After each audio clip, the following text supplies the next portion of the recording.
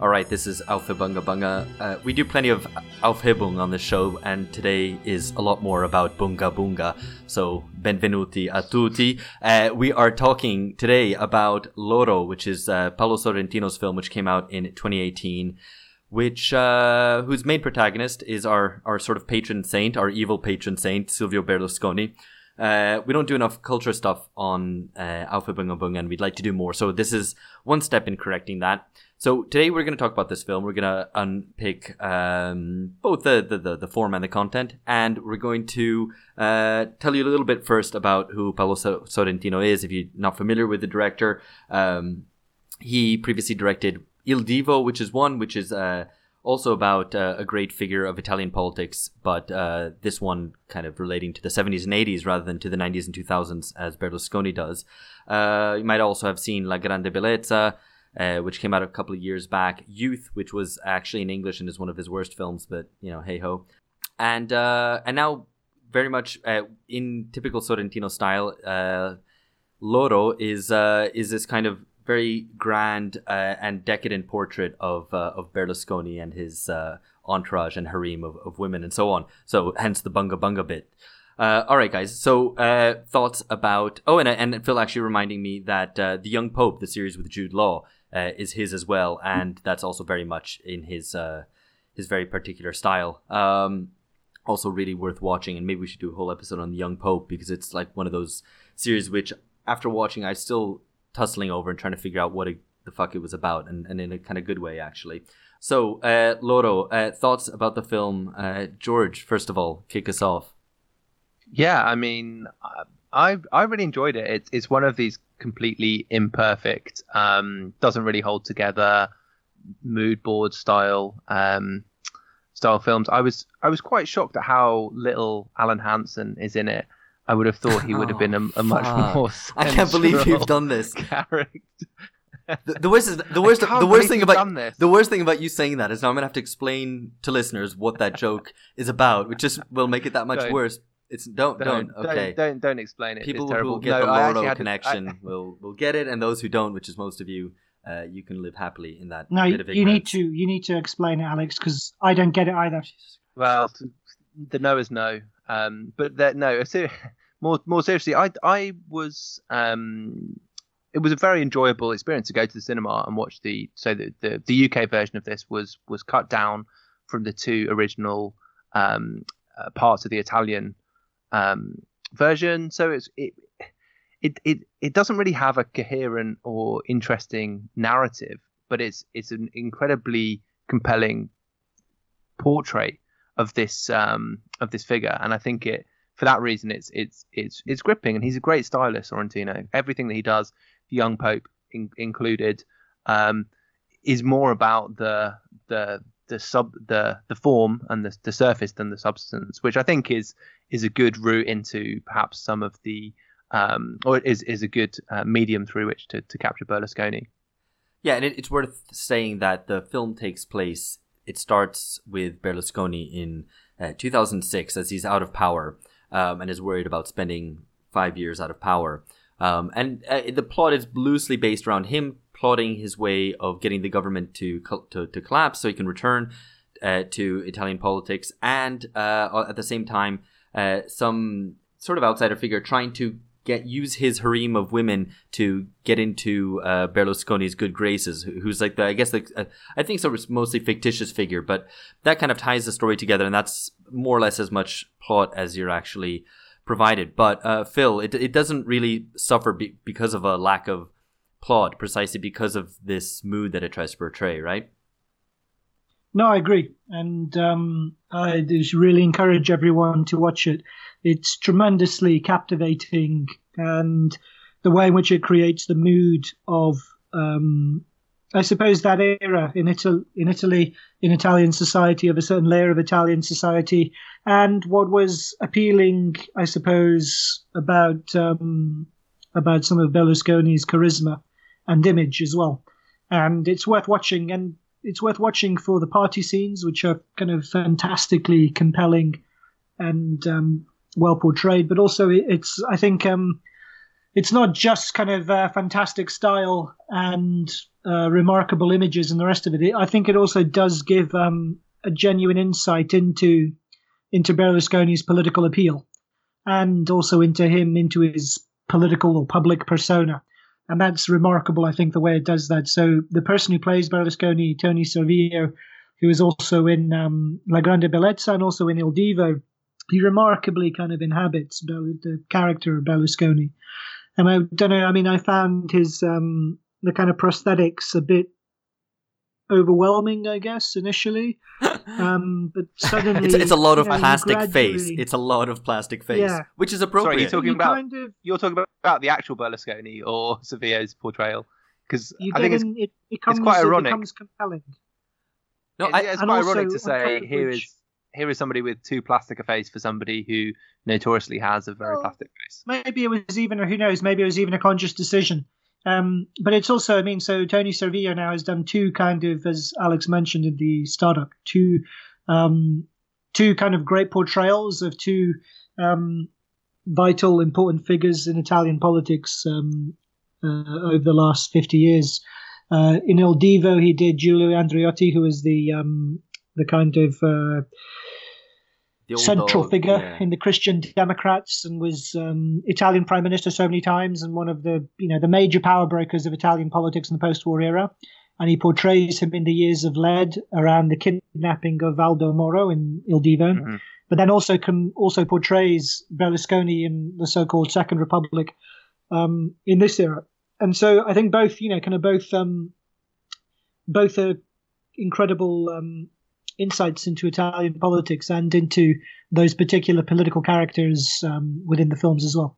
Yeah, I thought actually to compare to Il Divo, who maybe who listeners might have seen, and I'll make reference to another film which also of Sorrentino's you might have seen, but Il Divo, Andreotti in that as a figure who's constantly in the shadows, as a major power broker, as Phil says, he's either in government or plotting to come back into government. I think that film is a lot, I mean, just in terms of its palette and everything, much darker with like lush reds and things. This film the Loro, which we're discussing now, looks a lot more like La Grande Bellezza, which is filled with really decadent party scenes, and is more brightly lit. A lot of it is filmed or set in Berlusconi's Sardinian villa. And I don't know, maybe that fits a little bit the kind of shiny glitziness of 2000s Italy, with Italy trying to be modern and escape its kind of old past, and this is supposed to be a new corporate driven sort of politics. So I think it kind of fits in that regard. The music's important to the film as well. I think there's an element to which some parts of it are basically like a music video. Yeah. The soundtrack, which you can go onto Spotify and check out. It really does have that extremely surface glamour, and there's a couple of scenes. One Phil mentioned this earlier, the party scenes, which they are surprisingly empty at the same time as looking sort of maybe a little bit fun. Yeah. But yeah, there's a one really great shot where all these ecstasy pills are raining down, and it looks like it's an amazing scene. Everybody's kind of having a great time, but they're not enjoying it. And I think, I disagree. I think they are. I think so because there's two party. There's two party scenes, and the contrast is important. So you have the party scenes in the protagonist, so the protagonist in the film. The only plot is the protagonist in the film rents a villa where he hosts these massive parties outside of Berlusconi's palace, and he's trying to attract Berlusconi's attention with all the women having a great time. So there's a contrast between the parties in the villa and then the party that Berlusconi himself has. And I think the parties in the villa are, the way in which it's portrayed is tremendously kind of, it's hugely compelling and hedonistic and completely absorbing. And I'm not sure that it's empty. I mean, I think the Bunga Bunga party that actually happens then in the grounds of Berlusconi's villa, in the grounds of Berlusconi's palace afterwards, once he's been, his attention has been caught by all the glamorous, beautiful women, that's much more empty. And there's this incredible scene where he tries to make, I'm not giving anything away because like we said, no plot. He makes a pass at one of the dancers, one of the women who's been invited to his bunga bunga party, and she rejects him because she tells him that he reminds her of her grandfather, and it's this incredibly kind his of breath smells like her grandfather's breath. Yeah, that's right. And it turns out later Berlusconi admits once she's gone, he's explaining to a friend that it turns out that they must have the same type of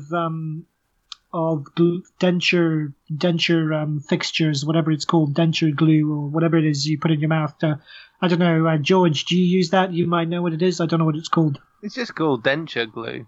It's not a... Yeah, I mean, but my point After all would the meth, George.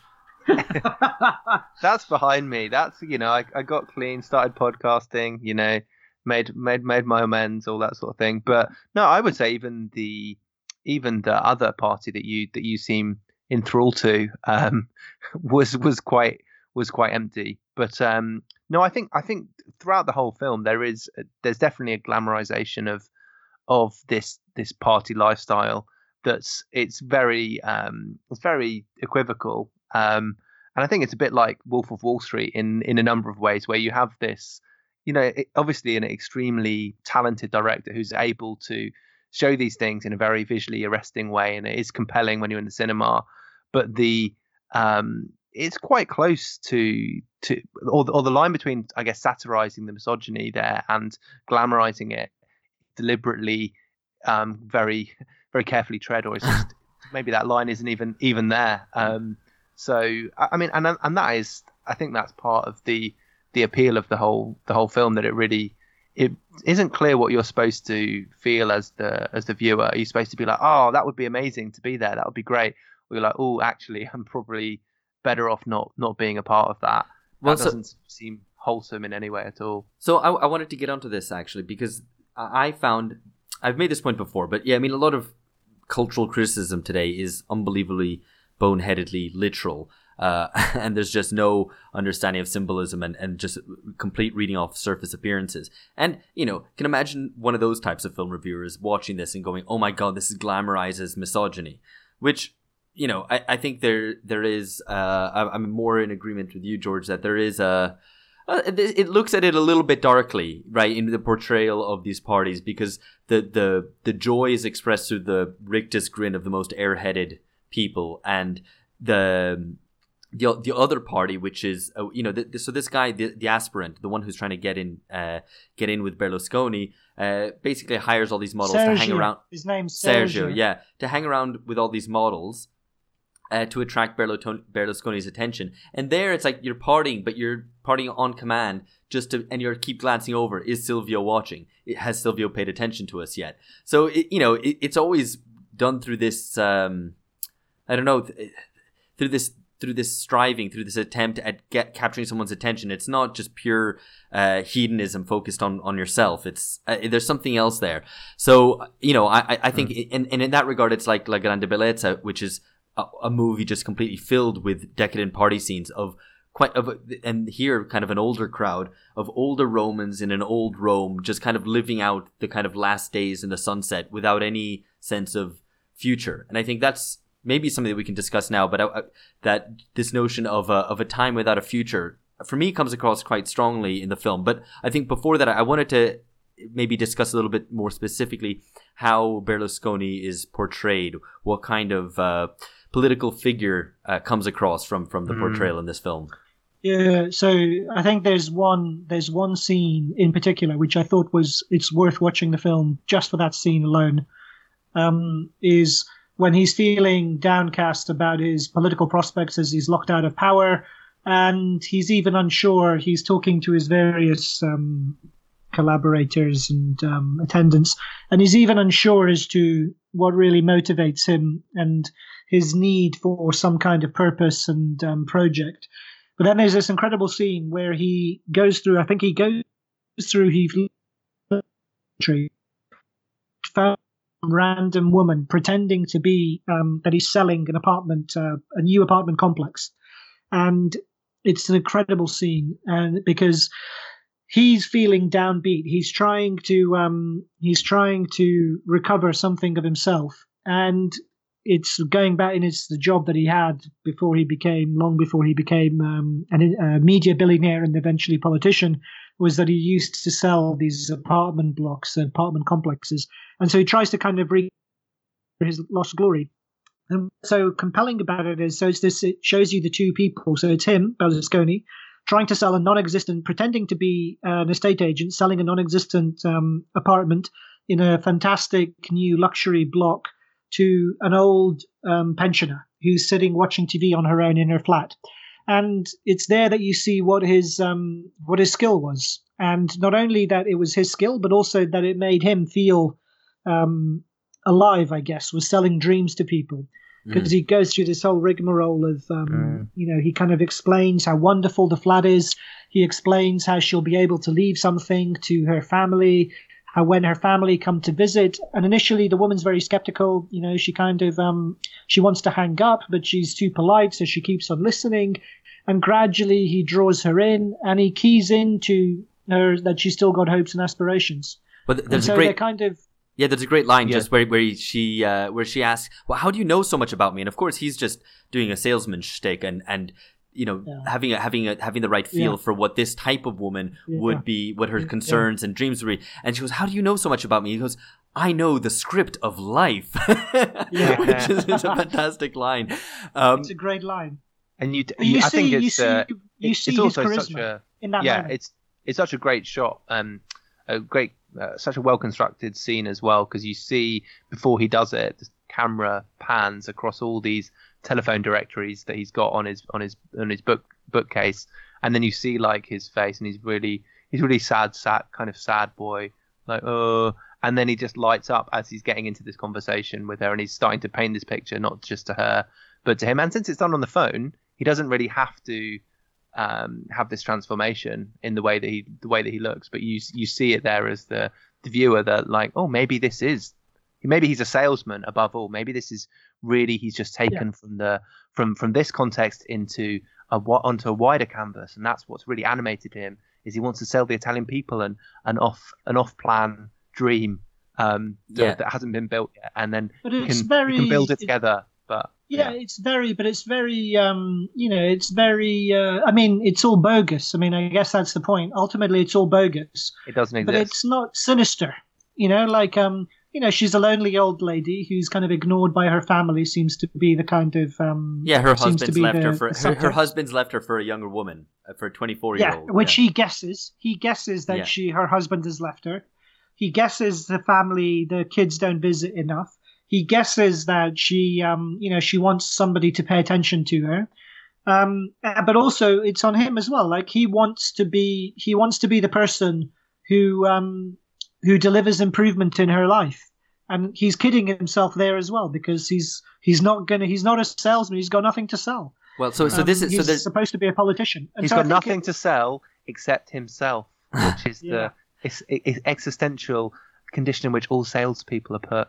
Right, and this ties in. So we see this earlier. Different scene with the so during Berlusconi's, when he comes back to power in the film, there's the famous or infamous earthquake.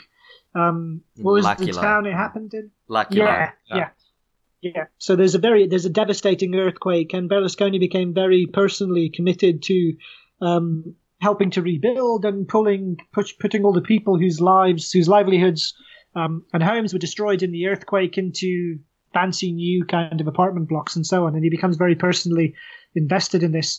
And so it ties into that as well. He's selling. I mean, that's kind of weird for anybody who hasn't seen the film. You have this closing scene where you see all these kind of rescue workers who just kind of have done this rescue in this earthquake shaken town, which was in 2009.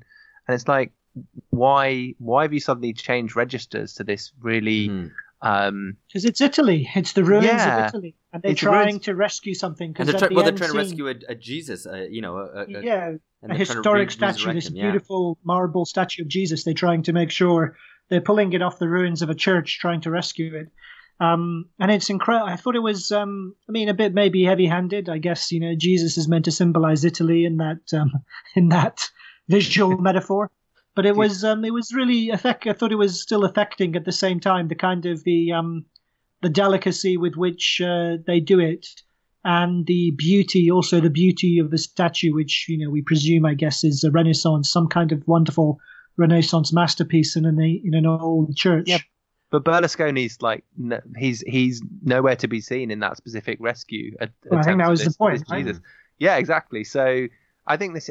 So you could accuse the film of being quite sentimental and at a number of points, and quite and maybe a bit too easy on Berlusconi in a number of ways, but it certainly is quite affecting that last scene. Even though selling, I love Berlusconi now. No, but no, I really want to push the selling scene though, because I think it's I want to put Berlusconi on t-shirts and sell t-shirts to people, and put his face all over social media. The scene where he's selling the non-existent apartment block to this woman he's just dialed randomly in the directory, I think that captures all of his.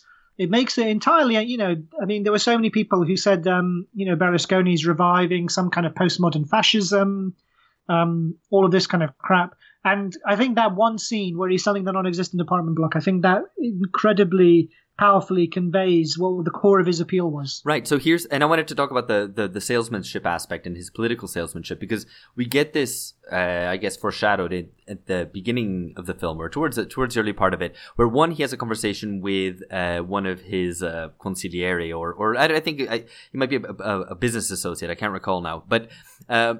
He says, Berlusconi says, you can't just go on TV and say the average Italian has a mental capacity of a 7th grader, and not even one of the smart ones. And then the person responds, but isn't it true? And he says, yes, but you think it, you don't say it. So there's already that kind of, that treating people like gullible idiots to be sold to. So it's already a more critical lens on it, however much it becomes, however much the ending is sentimentalized.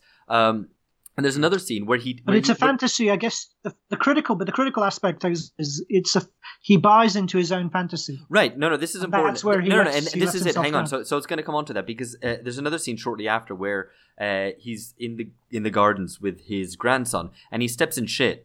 And the son's like, oh, you just stepped in shit. And he's like, no, this is dirt, which the gardeners pulled up, and blah, blah, blah, blah, blah.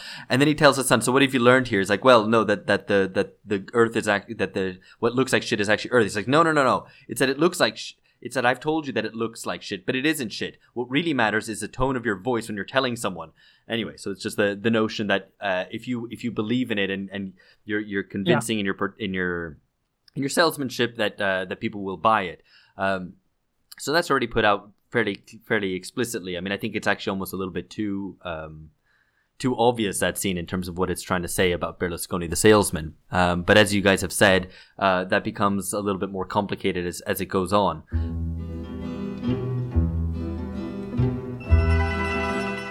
I wanted to also reference another aspect, which is the kind of the sadder aspect, right? That Berlusconi twice in the film by women gets called pathetic, which is interesting, because he's this consummate salesperson, extremely successful, etc. And you can be completely cynical about his politics, and obviously one should be extremely critical about the type of politics that he sells and represents.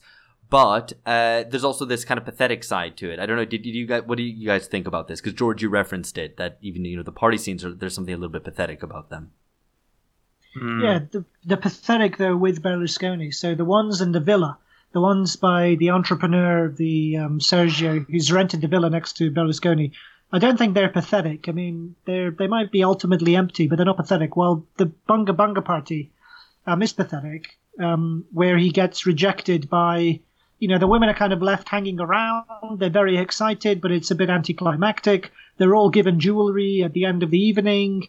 But at the end of the evening, he's kind of drifted off somewhere else. He gets turned down by the woman who's 40 years younger than him or something. She's in her early 20s.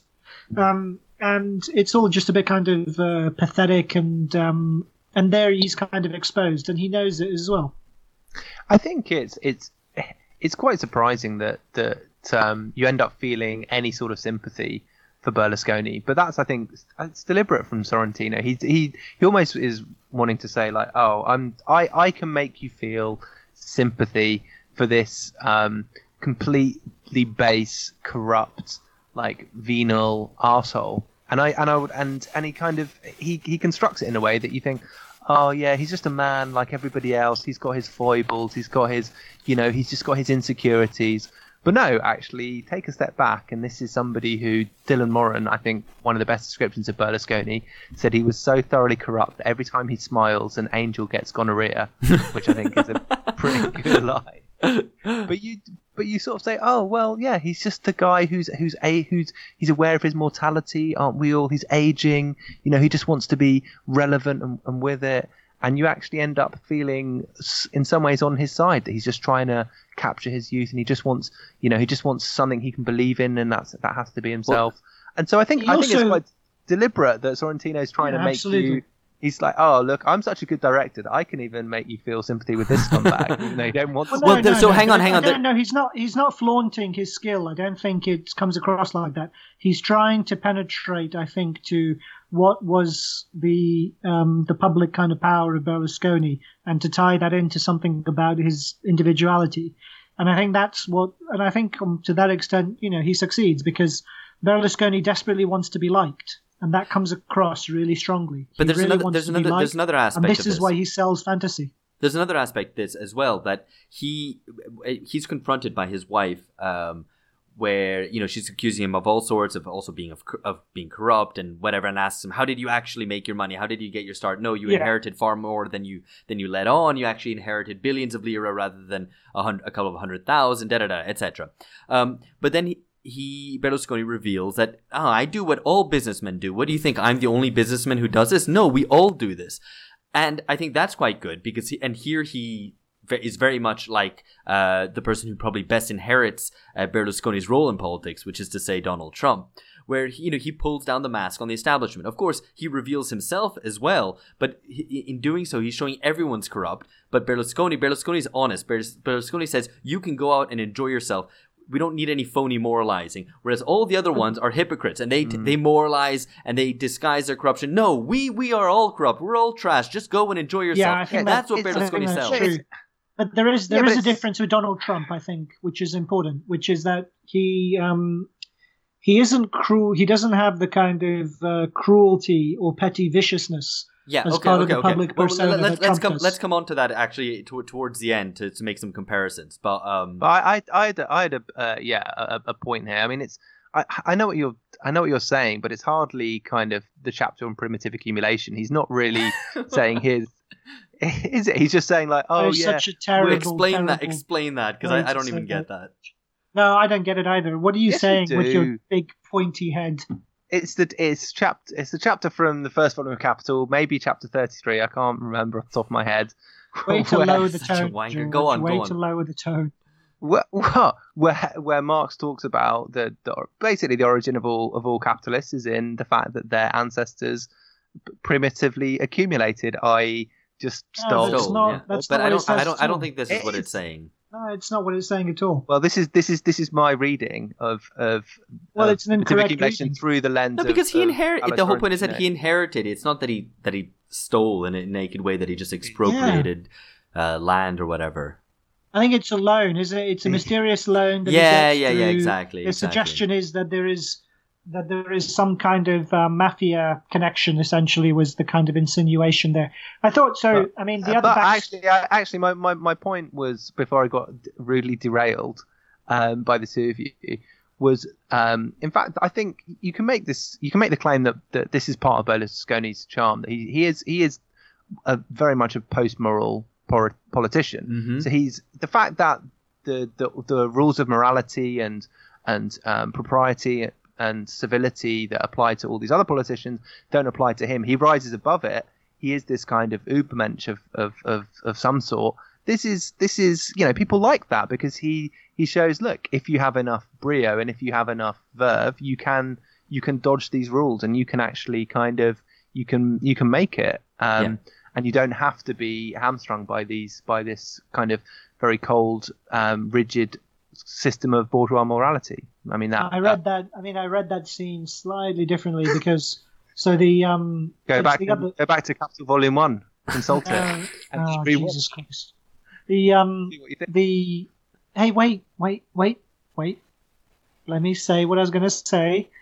Another backstory to the film, and maybe the only other plot that it has, is that it's in addition to the protagonist Sergio trying to kind of insinuate himself into Berlusconi's circle, is that Berlusconi's relationship with his wife is disintegrating. Not least because he's doing all these kind of trashy, sleazy hunting around for younger women. But in that kind of denouement where she confronts him, my reading of it was that and this was heavy-handed again by Sorrentino, was she was basically standing for Italy. She kind of levels all these charges against him about his sleaziness, his corruption. He kind of changes flights. He's supposed to be going to a UN conference in New York, but goes instead to kind of perv over some 16-year-old's birthday party by gracing her with his presence. So she lays all these charges against him, and he throws them back at her and says, well, why are you here then? You enjoyed my money. You enjoyed the ride. Why are you here? And she says, oh, well, I fell in love with you. So it's kind of, I thought there was kind of a heavy-handed way of talking about how ordinary Italians fell for him, despite knowing kind of being able to see through all the sleaze. So I thought okay. It was a bit heavy-handed. Oh, well, I don't think it was heavy-handed because I think there's something else in exactly that scene which I thought captured a lot. And probably in some ways that's probably the dramatic climax of the film in some ways. He accuses so Veronica calls him pathetic, right? His wife calls him pathetic. For being puerile, for being only focused on himself. Yes, you say you want to help Italy, but actually, you're just pleasing yourself. It's the second time, as I say, that he's accused of being pathetic and of being a child, because the 20-year-old that you referred to earlier that he's trying to hit on, who actually is the only one to really reject him, says, this whole thing is pathetic. You're 70, I'm 20. This is, and you're sitting there cross-legged to make yourself seem young. How absurd. So she kind of sees through that. But interestingly, he accuses Veronica then. You just think life is is painful and full of responsibilities, right? So the contrast is there. Berlusconi sells a vision of an easy, successful life where you can do what you want, a post-moral life, and you maybe old version of Italy sees an Italy full of pain and suffering, and one which is full of responsibilities, things that and duties, and I'm alleviating you of your duties. This to build my case a bit more. There's an earlier scene where Berlusconi laughs at the fact, haha, look at all these people who have written books about me. They're all writing books about me, critiquing me, and they just don't get it. The left don't get it. They all think it's so complicated. Then his consigliere replies, because you have what you offer is you a brook, a little stream. You have, and what you basically, you offer people is the freshness of a brook, streaming through. With the suggestion, I guess, that you're kind of liberating people from their worries. You're bringing novelty and freshness to sweep away all the cobwebs of a old Italy, which is holding you down, and you can go out and, again, I think the point that George makes is completely correct, that he's a post-moral politician, and that the left is there moralizing, critiquing, making, talking about duties and responsibilities, and no, it's way more simple than that. I just offer people the liberty to enjoy themselves. And I think Berlusconi should probably go and read his Bob Jessup and really work out how complicated things are. I can't believe you said that, George. That's like so much worse than quoting fucking Volume 1. What? I'm getting really. Well, you're gonna have to, George. You're gonna have to explain. You're gonna have to explain your reference again. No, we're gonna have to edit. We're gonna have to edit this out afterwards. No, I have a long-standing point that the left does over-complexify things, and essentially. Stop. No. Go on. I know, because I agree with this as well. I think, go on.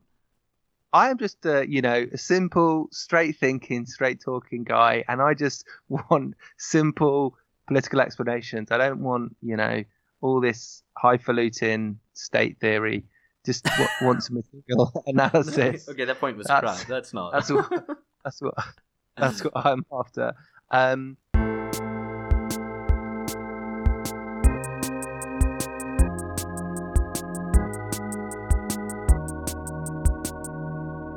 No, I think the left never really managed to get a handle on. You can edit that last bit out, and I'll just start. No. I think why it never really managed to get a handle on Berlusconi, and successful. I think if you're trying to critique him morally, then you're already playing into his game where he can escape and rise above that, and give a kind of a bit of a wink to the camera and say, oh yeah, no, Yeah. I am, no, I'm so contrite. Oh, but also, I got away with it again. So I think that mode of politics definitely plays to two figures like him who he's self-deprecating as well, and that's what they weren't. So they were never able to puncture any kind of pretensions because he already builds the criticism in through his self-deprecating manner, and because he appealed to ordinary Italians. There wasn't any. I mean, this is Zizek's famous point. There isn't any remote kind of distant patriarchal mystique to his power. Even though he's spectacularly wealthy, he's, because of his kind of cheap, he's like your kind of, your slightly crass, embarrassing uncle at the dinner table. His silly jokes, his stupid jokes, he's kind of lovable, but, annoying and at the same time. And so he played very well with ordinary Italians, and also who were kind of, I guess, the other subtext, I guess, is they're exhausted by the kind of arch, arid intellectualism of the Gramscian Italian left that was so dominated by the Sardinian hunchback for so many years, and that Berlusconi kind of allowed them to enjoy themselves a bit. So I'll see your Zizek point, and I'll raise you a Sloterdijk one. So it is almost like the critique of cynical reason, where if you and this is basically the idea that if you say, oh, I'm this advert is selling you this product, then you can't really perform ideology critique, because already in the precepts of that advert is the idea that what you're trying to do is you're trying to sell a product. And so with Berlusconi, it is a little bit like that, because he's already saying, like, yeah, I recognize the rules of this game, and so if you try and critique him in a moral way, he can say, well, yeah, I've already basically, because I'm self-deprecating, I've already said that. People already know that. What is the point that you're trying to make? You can't, if you are engaged in that kind of critique, it doesn't make sense. So the moral realm is never going to work with a politician like Berlusconi, and not to kind of preempt the discussion, but it's never going to work with a politician like Trump, because he's already, he's already all over that sphere, and you can't really land an effective blow there. Well, so then this is we've set up a question that then we should at least attempt to answer, which is then how because the left never was able to really get a grasp on him, how should it have responded? Because he's basically selling some vision of a life, telling the left, responding, no, but he acts like an everyman, but look, he's super wealthy and you're not, and of course that never worked, and a lot of the American left has faced this with Trump, and actually it faced this as well, even with George W. Bush, trying to say he plays this everyman game, but actually he's very powerful and wealthy. That doesn't work. Why? And consequently, what is the right answer? Well, I mean, if we had a completely straightforward answer, it would make things too easy. But I think any sort of personality critique is going to be unsuccessful, because it then plays into the realm of authority that politician has anyway. So the more that you try and say, oh, their charisma is false, you're just pointing to their charisma, and you're basically having the arguments on a terrain that make a lot of sense for them. Of course, the correct way should have been through universalist claims of various sorts, and through class politics, rather than saying, oh, Berlusconi is corrupt. That, of course, well, some people would say that's a form of anti-politics. Well, or maybe even saying that, rather than turning around to the Italian people saying, Berlusconi plays to your worst instincts. Your what you want is not the right thing to want. It's instead saying, no, Berlusconi cannot deliver what you want. That's precisely the problem. That it's all mirage. And that comes, and that's clear in the movie as well, because he's selling something which he doesn't have. Even though he's fabulously wealthy, he's not actually a salesman for the apartment complex he's trying to sell to that poor kind of lonely pensioner. And so they both buy into a fantasy which is completely empty. I mean, all that said, so I think Il Divo is still a better film and a better kind of, it captures Italy of the era of the Red Brigades and kind of quasi-civil war, better than Loro captures the Berlusconi era, I think. But it's still worth seeing, and particularly for some set piece scenes, I think, which are tremendous. Well, I think interestingly, the thing about, because the Il Divo depicts an Italy before the fall of the First Republic, it before Mani Pulite had brought down the whole establishment. In some ways, maybe it was easier to depict politics in the same way that it was easier to analyze politics at a time before post politics put this ideological blanket over everything. I think that there was still a much more traditionally understood left versus right battle, and maybe that makes it easier to really get a grip on what is actually going on. Whereas in a world in which of the kind of post Cold War period where you have a left which is rapidly declining, a working class which is decomposing, and which certainly isn't mobilized, you don't really have a kind of class politics to make sense of the world, and things then become a lot more smoke and mirrors than they were before. And maybe that's what makes it difficult both to analyze as well as to actually depict cinematically. Yeah, I never realized. Right. I never realized that decomposing means the process of decomposition, but also like the body rotting. Yeah. So that's quite a vivid metaphor for the working class. I mean, I guess that kind of raises the question of like where Berlusconi sits in any sort of periodization that you might put forward of, I guess, modern or contemporary politics. Because there is one sense in which he's like, even at the time, he's not he's both ahead of his time and also behind his time in a weird way. So he's kind of this, like, in some ways, the last great TV politician, just before there's an era of digital politicians and various sort of digital parties, such as it's a good point. Gabaldo.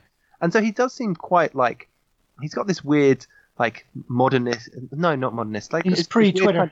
He's got this weird kind of drive to the future. Things will get better. Let's look forward. But also he is like the old antiquated, like the old uncle at the what's that idea of the big barbecue uncle? Yeah. Is that the well, we live in the age of the embarrassing uncle. I mean, yes. Bolsonaro, who is far more to the right than Berlusconi was, also does the embarrassing uncle thing of just telling the crassest possible joke and going, and you have other people who kind of laugh along with it, and it's just crass and embarrassing. He's vicious though, like in a way that I think wasn't really part of Berlusconi. So right. Berlusconi would crack the kind of off-color jokes he made. He says like rude things about Angela Merkel, which are also very funny. He made the stupid joke about Obama having a good suntan. Like they're kind of they're ridiculous, but they're not. It's not as Bolsonaro is. It's much more vicious. He scowls. He's vicious and he's cruel. Whereas Berlusconi at least smiles. in his public way. Yeah, exactly. Yeah. Whereas Berlusconi smiles. And so he does come across as a bit kind of, a bit out. Hey, like, things have moved forward, some of these norms, but I kind of don't really get it, and I'm going to make a joke, and I know I shouldn't, but I'm a bit naughty, so I'm going to do it anyway. And I think that is, I think there's a good point there. There's a good point there because that also plays to certain Italians who might also feel maybe not entirely at home with this new world of technology that has emerged. Right, that Berlusconi, that is a lot of Italy is visibly very old. Berlusconi promises modernity. He promises a Europeanized Italy as well. Italy moving into the future, kind of getting rid of its old bureaucratic and hidebound past, while at the same time also being a man who doesn't entirely fit in with this novelty, I guess, perhaps because he's a bit of an old codger. I mean, he's like 60, 70 years old as he's in power. So maybe there's a point there, yeah. Yeah, I mean, I guess the only thing that you can say with absolute certainty is that, speaking in 2019, Berlusconi's done, right? He's never coming back. We've seen the last of him. Wait, at the beginning of the year. We both know that's not true. Well, right? he said he's coming back, but he I sent you guys this article earlier, and he says, this was from a news article from January, saying I'm making a comeback, and he says I think Italy needs to return to a more liberal Catholic politics, which is just crazy, and actually in some ways Berlusconi represents in his own way neoliberal order breakdown syndrome by not recognizing the role that he played in bringing down the order that he's trying to reconstruct. and not realizing his time is up as well. Yeah, absolutely. It's over. Like, I mean, Berlusconiism is over. You know, that Trumpism is the game now, and he belongs to a different era, in fact. Okay, maybe as a means of wrapping up, we should tease out what the differences we think are between Trump and Berlusconi. Yeah, good question. I mean, so Berlusconi's Italian and Trump's American. Let's start from first principles. Why are you guys sighing so loudly? I've got an extra sensitive mic just to pick up the size. Oh, okay, fine. Okay. So here's a start of what I was actually going to say before I said that extremely stupid thing. Was imagine a biopic of Trump with a similar made by a director with similar inclinations aesthetically. The politics that would be poured into it would make it, I think, probably unwatchable. It would be so moralizing and heavy-handed, and it would try to make some drama out of his winning the 2016 presidential election or some of the various kind of it depends when it would be made, but also, like, I mean, if it was a director as skilled as Sorrentino is, then I think it might do well to capture something about Trumpism. Well, so we said Wolf of Wall Street. Imagine at this particular era, it might do it very well. Right, but imagine a Wolf of Wall Street. Imagine a Wolf of Wall Street style film where Trump is a protagonist. You know, that would be then accused of the parties, right? But it would be way less fun. It would be accused of glorifying Trump and but also of making a spectacle of the spectacle. I think Trump is more explicitly nationalistic. I think, so both of them have very kind of self-consciously cultivated media personalities that are already self-deprecating. Trump, as we've mentioned already, is kind of more, he's more kind of explicitly vicious and cruel in his petty vendettas and in the way in which he kind of identifies certain groups to pick on, I think. But it's also more about kind of a resurgent nationalism, whereas Forza Italia was, that's the other thing as well, right? Trump came in through the Republican Party and he's made it his own, whereas Berlusconi was an outsider to the old established order of the Christian Democrats and the Socialists, and he inherited, in fact, famously more from the Socialists, right? As famously, as Perry Anderson pointed out, he was the heir of Craxi rather than the heir of Andreotti. So he came from a different kind of, he broke through in a different tradition, but also had to create his own completely artificial postmodern political machine, Forza Italia. So I think those are important differences. Yeah. And it was also based on Europeanization. He's very much part of kind of transnational, supranational neoliberalism of the era, whereas Trump, I think, is much more decisively a break with that era. Yeah, I think there's another dimension as well. If you try and compare their aesthetic sensibilities, so Trump is a poet. If you go to his Twitter feed, you can see his that's a medium through which he excels. I mean, like or dislike his politics, you have to hand it to him. He's a good tweeter, and his and Berlusconi is a dreamer. So you have a difference between the poet and the dreamer, and Berlusconi looks forward to the future. He is, and that's where his dreams are oriented. He has 1 foot in the past and one foot in the future. Make America great again. I mean, come on, how is that not the same thing? Trump, on the other hand, is continually looking backwards. He's blown forward by the winds of progress, but he is looking backwards with his reactionary populism, which is a reaction to progressive neoliberalism. So I guess that would probably, in my view, have to come through in any comparison between the two. Is that they are, in terms of being as aesthetics beings, they're very different. I've got nothing to say to that, and maybe that should be a point to wrap up on. All right. I would kill the conversation. I'm glad. I'm glad it wasn't anything to do with Bob Jessup or anybody else. Anyway, all right. So, okay, yeah, we are going to leave this here. We hope you've enjoyed listening to us talk about Paolo Sorrentino's Loro and about Berlusconi, our evil patron saint. So if you enjoyed that, let us know. If you didn't, you can also let us know. Let us know if you like these culture episodes, if you think we should do more of them as well. Thank you again for subscribing, whether you are have signed up for illicit campaign finance, influence peddling, or full-blown kleptocracy. Of course, very influenced by our guiding light, Mr. Silvio. All right, that's it. Catch you next time. Bye-bye.